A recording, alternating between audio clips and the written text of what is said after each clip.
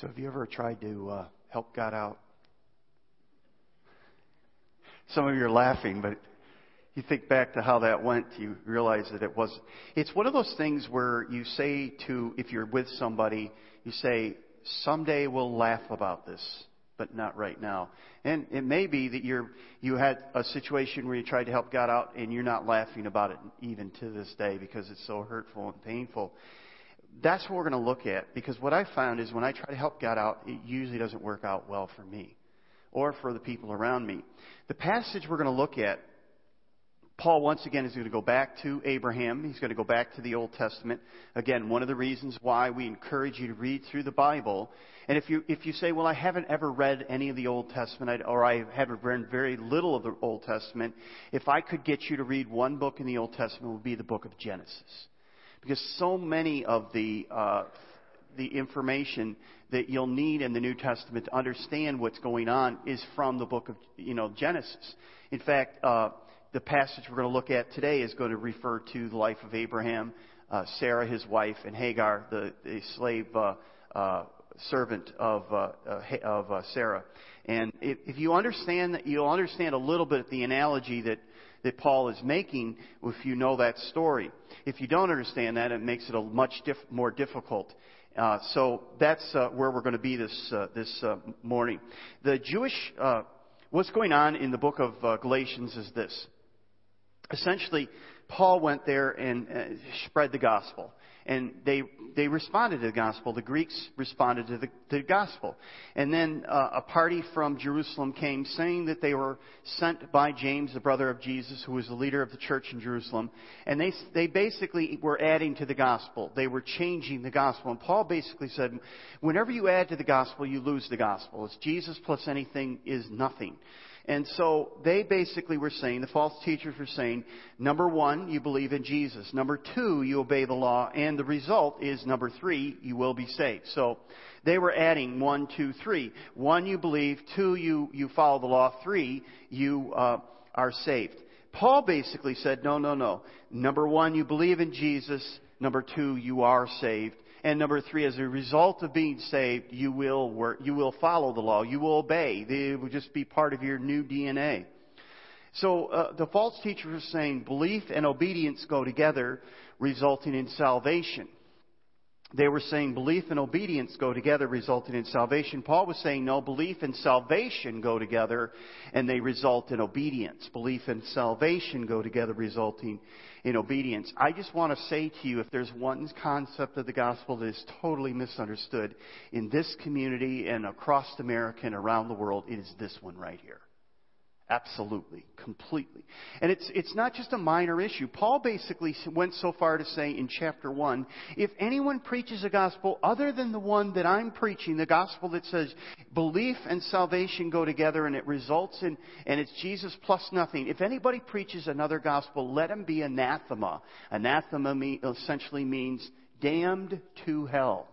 And then he says it again. In case you didn't hear me the first time, let me repeat myself. So this is, Paul basically saying this is an essential doctrine of the church. So we want to look at this passage. It's Galatians chapter 4, starting at verse 21. We're going to read through verse 31 through the end of the chapter. So Galatians 4:21. It's on page 893 of the Chair Bible. If you don't have a Bible, there should be a Bible in the chair in front of you, and you can follow along with me.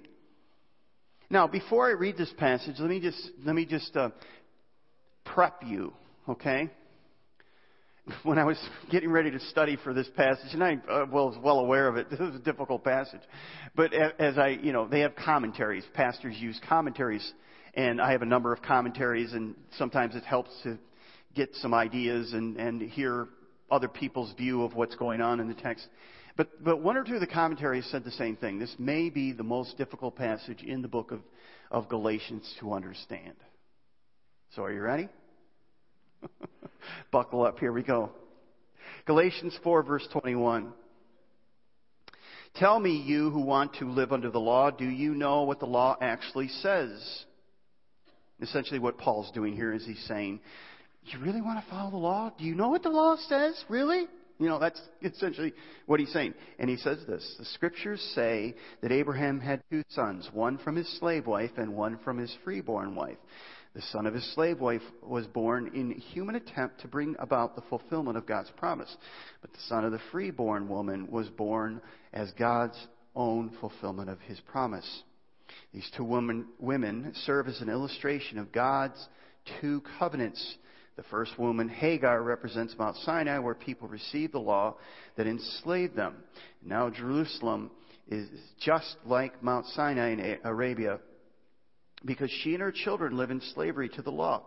But the other woman, Sarah, represents the heavenly Jerusalem. She is the free woman, and she is our mother, as Isaiah said, "Rejoice, O childless woman, you who have never given birth, break into a joyful shout. You who have never been in labor, for the desolate woman now has more children than the woman who lives with her husband.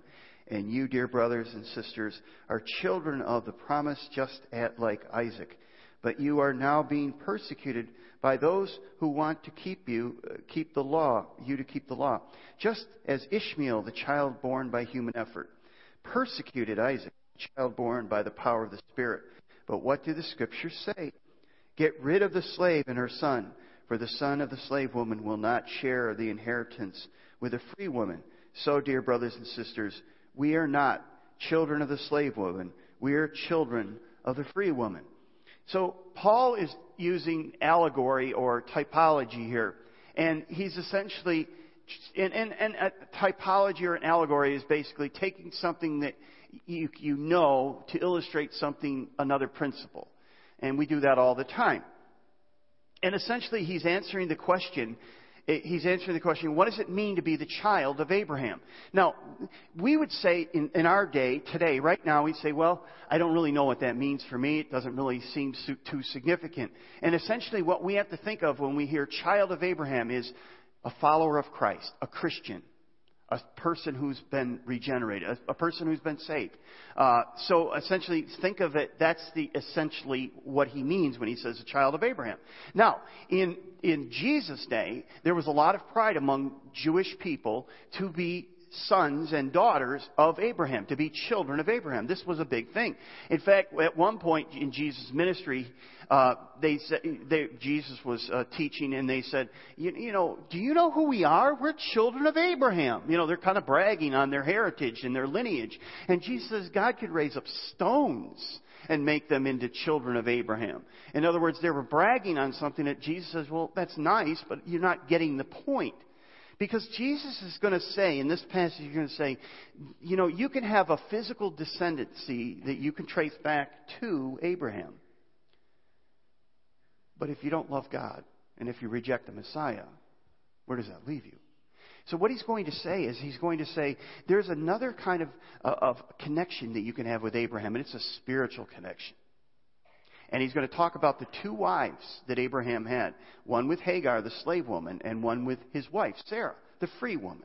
And he's going to say, you can call Abraham your father, but who's your mother? Who do you find your connection to? And it really describes two approaches that we have and how we get to God and how we try to get to God. That's essentially what he's going to say here. So Paul is using this kind of an allegory, the symbolism, and he says basically that Abraham has two sons, and the two sons are, by the way, if you're taking notes, if you go to Genesis chapter 16 through Genesis chapter 21, you'll read about all of this that we're talking about, because that's what he's doing. He's referring back to the book of Genesis and the life of Abraham and Sarah and Hagar and their children, Isaac and Ishmael. Okay? So Abraham had two sons, Ishmael and Isaac. They were born of two mothers, Hagar and Sarah. They represent two covenants, the Mosaic covenant and the Abrahamic covenant, and two Jerusalems, an earthly Jerusalem and a heavenly Jerusalem. So this is all through this text. There's so much theology and there's so much stuff that, you could spend one message or one, a series of messages on one of these things. And essentially what he's saying there's two sons, there's two mothers, there's two Jerusalems, there's two covenants. Now we talked about the covenants, and remember what we said a couple weeks ago? We said a covenant is really an agreement between two parties. And essentially, the two covenants that he's referring to is the Mosaic covenant, which we know as the law, the Ten Commandments, and the following the law, right? So the Ten Commandments is the Mosaic covenant. And he's saying that's one of the covenants, and then there's the other covenant, and we talked about this a few weeks ago, the Abrahamic covenant. And that was the covenant of promise. That was where God goes he comes to Abraham in Genesis 12, and he says, Abraham, I'm going to make you a great nation. I'm going to bless those that bless you. I'm going to curse those that curse you. And all the nations of the world will be blessed through you, through your descendant. Okay? So he makes this promise, this covenant of promise to Abraham. And so he's contrasting the covenant of promise with, and we did that a few weeks ago, as I said. So Hagar is the slave woman. She stands for the old covenant. And her son Ishmael symbolizes the Jews of the earthly Jerusalem. Sarah is the free woman who stands for the new covenant. And her son Isaac symbolizes the believers of the heavenly Jerusalem. So the Jews of Paul's day were called, they were proud to call themselves Jews. And essentially what Paul is trying to say through this whole chapter, through this whole part that we're reading is this. He's saying the true children of Abraham. Remember what I said about true children of Abraham.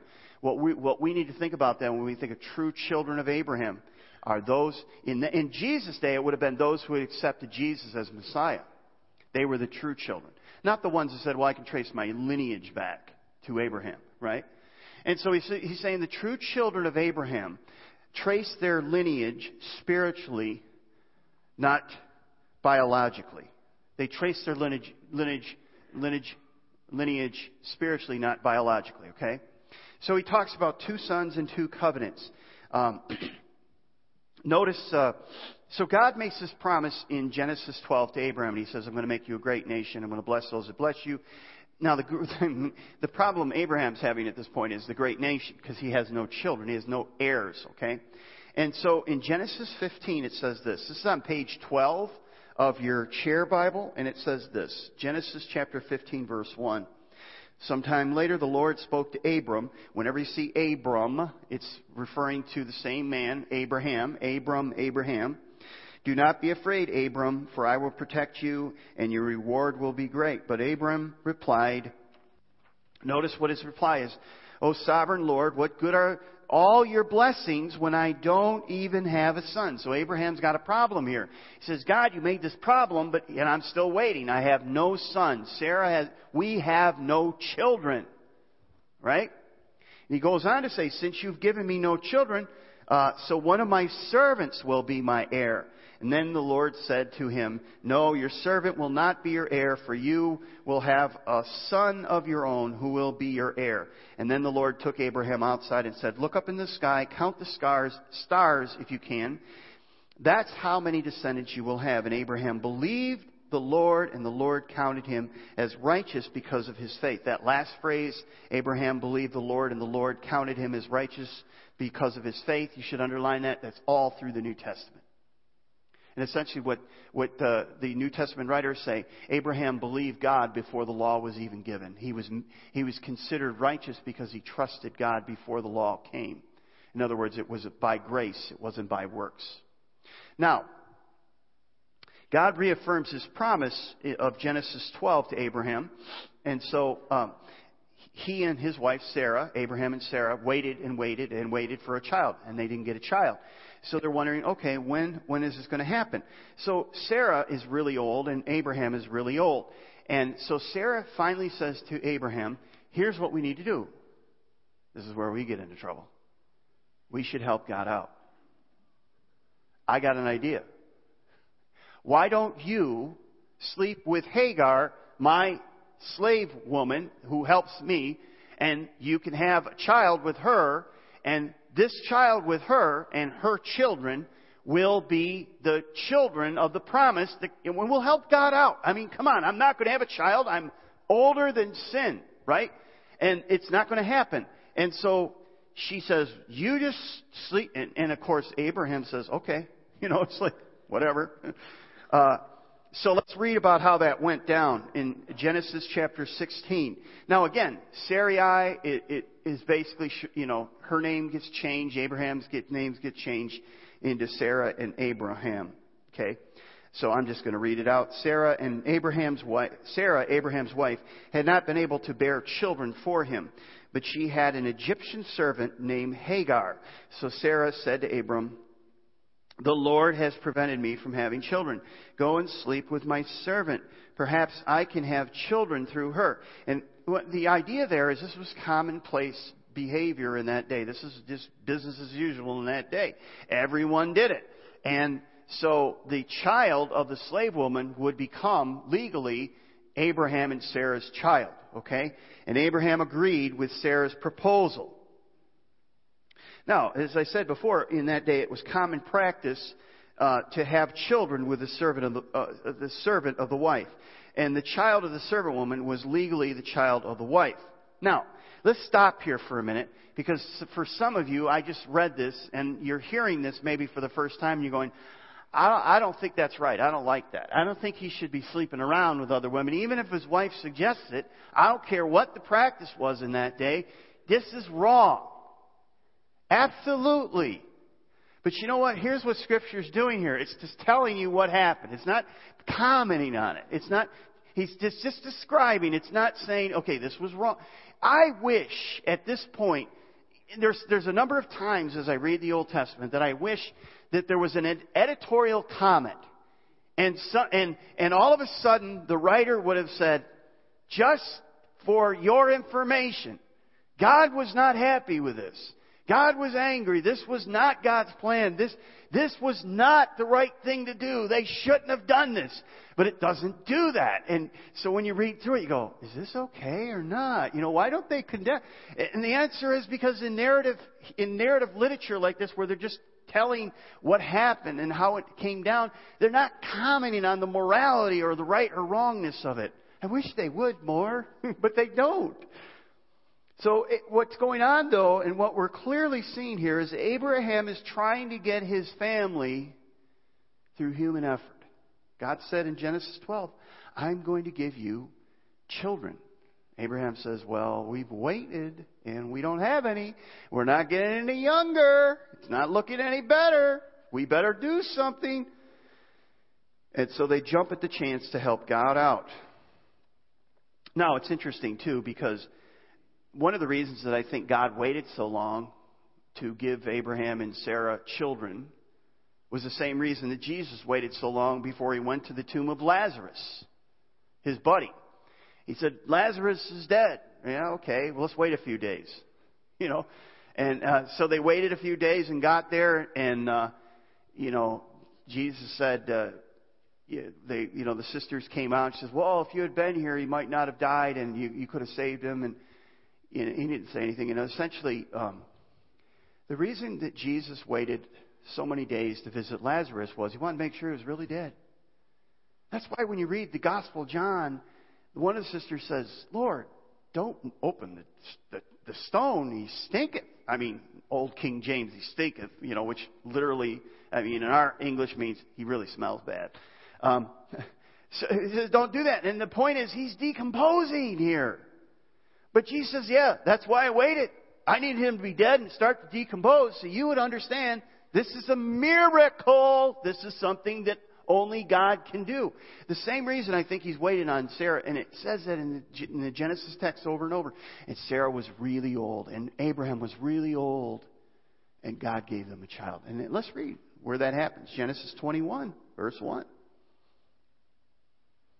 I love how the first phrase goes in verse 1. The Lord kept his word. By the way, can I just say this? The Lord always keeps his word. When he makes a promise, he keeps it. You live with people who make promises all the time. With companies that make promises all the time. With bosses. With people that make promises all around you all the time. And they never keep. And I love that God kept his word. He always does. God kept his word and did for Sarah exactly what he promised. Not just, he more than fulfilled his promise. She became pregnant and gave birth to a son for Abraham. Notice in his old age, this happened just at the time that God said it would. And Abraham named him Isaac. By the way, the current division that we have between the Jewish people and the Arab people goes way back to this. Right here it is. So the decision to try to help God out really did not really work really well, because those two houses are still fighting to this day. And there's a lot of pain between those two brothers. And interestingly enough, many Arabs believe, many Muslims believe, that the son of promise is not Isaac, it's Ishmael. And that when Abraham went to offer his son, when God said, "Offer your son to me on the altar," that God didn't take Isaac, he took Ishmael. And Ishmael is the son of promise. It's just interesting how they interpret that.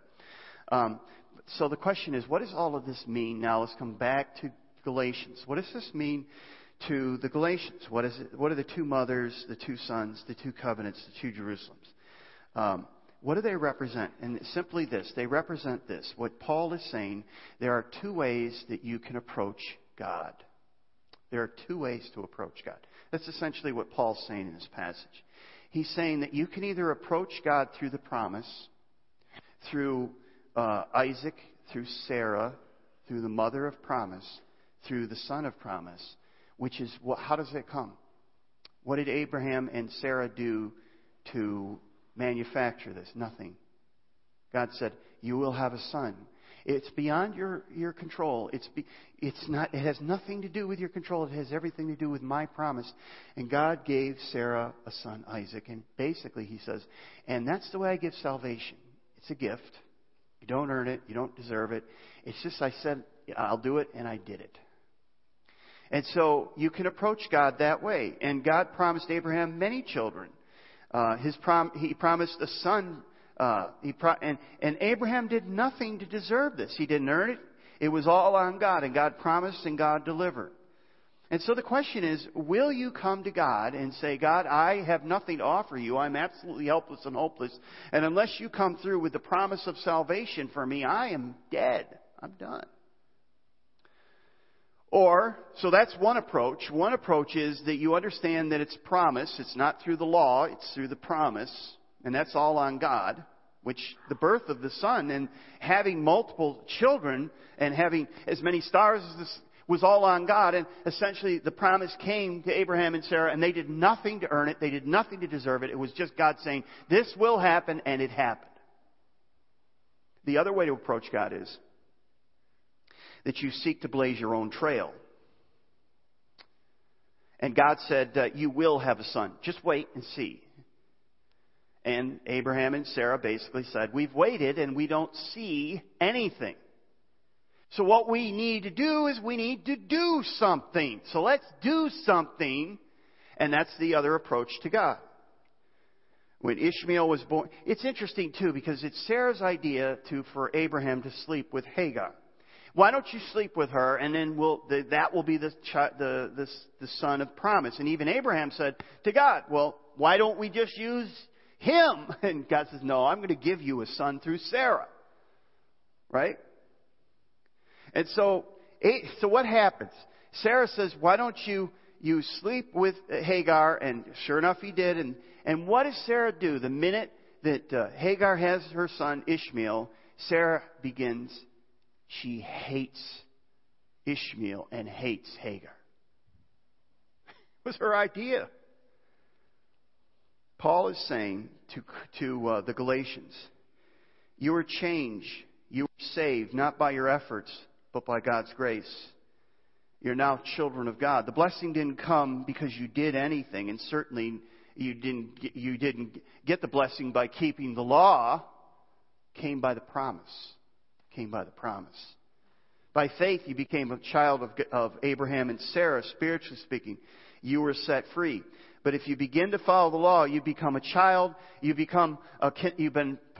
part of the Hagar. You're a descendant of Hagar, and you're a slave child. So what does it mean for us? A couple things, and we'll close with this.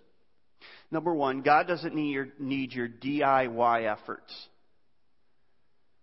Do it yourself, right? Have you seen those shows on TV? I can't see enough of those shows where they get an old dilapidated car, or they have this old beat up house, it's basically should be condemned. They should get a bulldozer and just level it. And all of a sudden they come in and they redo everything, and they fix it up. They fix the kitchen, the bathrooms, or if it's a car, they strip it down and they put new metal on it, and they make it better than it was probably when it came off the assembly line. Can I just say this? God does not need your DIY efforts. He doesn't need your help. You don't need, because here's what you may have heard, or here's what you might think. You might think, okay, I know that God loves me, and I know that I need to come to Him, but I need to do a little DI work on my life. I need to clean my life up. I need to get rid of this. Maybe I should go to Celebrate Recovery, get my act together, and then I can come to Jesus, right? No. That's not what it's all about. You don't try to fix yourself and then come to God. You come to God. And you say, I'm a mess. I've been laying in a scrapyard. I got rooms that you don't even want to walk into and see. You come to God with all your garbage, with all your messed up. And you say, here I am, I'm a mess. And you give yourself to God. And God takes you and He begins to fix you, change you, remake you. Here it is. The gospel says you come as you are, and God will be with you, and He will be within you to make you into His masterpiece. Turn to Ephesians 2, 8 through 10. This is page 896, maybe one of the most important verses in the New Testament. Maybe I'm saying that because they were really important in my life, so they must be important to you. Ephesians 2, 8 through 10. Notice what Paul says here. But the point I want you to see is that the Bible is clear that we are unable to help ourselves, that we are dead, that we are blind, that we are lost. And until Jesus comes and graciously rescues us, it's over. And it's not a matter of you trying to clean up or be good enough or put a bow on a pig. That's not going to fix the problem. And here's what Paul says. God saved you by His grace when you believed. And you can't take credit for this. It's a gift of God. Salvation is not the reward for the good things we have done, so none of us can boast about us. See, what I find is when you approach God, there's two ways to approach God. One way is that you say, I'll help God out. I'll fix my life. I'll do my part. And the minute you do that, and that's essentially what Paul was fighting against, was you believe, but you have to do your part. You believe plus something, right? And Paul's basically saying that's the wrong way to approach. That's through the slave child. That's through the old covenant. That's through the law. That's not going to save anyone. You need to come through the promise. You need to come through the woman who received the promise. You need to come through the son of promise. And that's by faith and faith only. But the point is, when you come to Him that way, notice what it says in verse 10.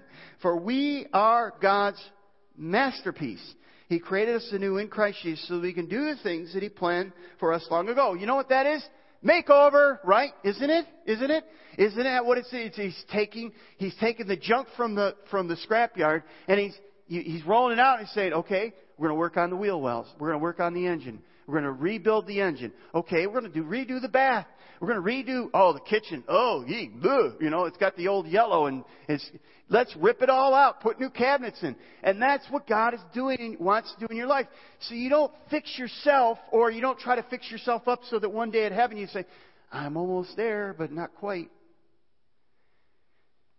You come as a mess, and you say, as a building I'm condemned, as a car I'm in a scrapyard, but I come to you because you're the only one that can save me. And when you do that, you come through promise, you come through grace. Secondly, you become incredibly fruitful when you are in His hands.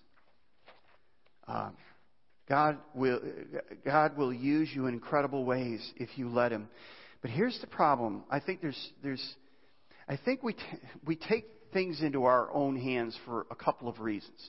Number one, sometimes we feel like we can't trust God.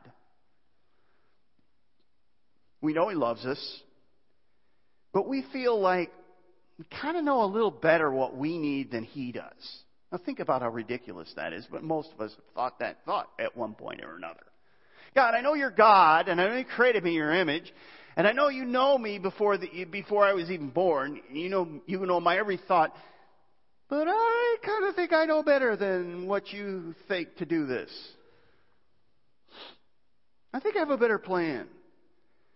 So let me give you one quick example. Let's say you're lonely, and let's say you want to be married. And you're a follower of Jesus. You're a child of Abraham, right? Spiritual child of Abraham. You call Him Father because you call Jesus your Savior, right? But you want to spend your life with somebody. There's nothing wrong with any of that. But you go, I know that your word says that we shouldn't be unequally yoked with unbelievers. I know that. I know that it says that if you're married and your husband or wife dies, you can marry again, but only in the Lord, meaning a follower of Christ. I know that. So I know your general principle is that if you're a Christian, you don't have any right to date or to, and I say date because frankly, if you're dating, where's that leading, right? Why would you go down a road that you know it's a dead end, right? So, you're not nodding with me, so that troubles me greatly. But no, the Word of God's pretty clear that if you're a Christian, that if you're looking for a husband or a wife, you should look in the realm of a follower of Jesus Christ, somebody who loves Jesus as much as you. More is better even sometimes. But the point is, you might say, I'm going to help God out. This person is so nice. And they're so kind. Do they love Jesus? Well, but they are nice and they're kind and they treat me decently and you help God along. You know what? I have talked to way too many people who are in relationships right now with people who do not love Jesus, do not care about following Him, and they are worlds apart. And they say, I knew better than this, but I went down that road anyway. I tried to help God out, and it absolutely created disaster. By the way, one of the reasons that it's not commented about in Genesis, where it talks about Abraham sleeping with a slave woman and all it doesn't put an editorial comment in there, because all you have to do is read the passage. Read the rest of the book of Genesis, and you'll see the disaster it was. There was strife in the family. It was broken. It was just horrible. I mean, Ishmael's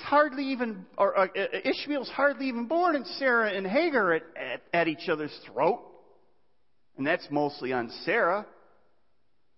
The point is, when you say, I'm going to help God out, because I really don't think He has my best interest. Or the other one is, we just don't believe that we don't trust His timetable. Some of you know that God wants you to live a certain way or do certain things. And it seems like God is taking forever. And you say, well, I just help Him out. I'll just speed things along. Don't do that. The problem that Abraham and Sarah had is they did not wait on God. And here's what I found in my own life. That when I try to help God out, it generally goes badly, either because I don't trust Him or I'm not willing to wait on Him. So 2 questions. We'll close with these. Number 1, who are you trusting for your salvation? How are you trying to approach God? Are you trying to clean yourself up? Are you following the path of Ishmael and just saying, well, I'm going to manufacture this, I'm going to work it out on my own? Or are you following the path of Isaac and Sarah and saying, it's all of the promise. I just come as I am. I'm a mess, but I come as I am, and as I come in and give myself as I am to Him, He will do an amazing work, and He'll make me into the masterpiece that He had intended in the first place. You know what? The number one reason why you're not becoming the masterpiece that Jesus wants you to be is you. You're grabbing the tools and the things out of His hands. You're saying, no, I'll do it. That's really what it comes down to. Here's the last question. What is it in your life that you've said to God, I got this. I got it. No, you don't. You think you do, but you don't. You do not got it, and I know that's bad grammar. You really don't. You really don't. So may God help us to see that what Paul is saying to us today is there's really two ways of approaching God. There's the manufactured, I'll help God out way, or there's a way of saying, God, I'm just going to come to you and give myself to you, and you begin to do the work, and I'll just cooperate with your efforts. And I guarantee you, when you do that, you will become the masterpiece He intended. And God will do the DIY work in your life. Would you stand with me? Let's pray.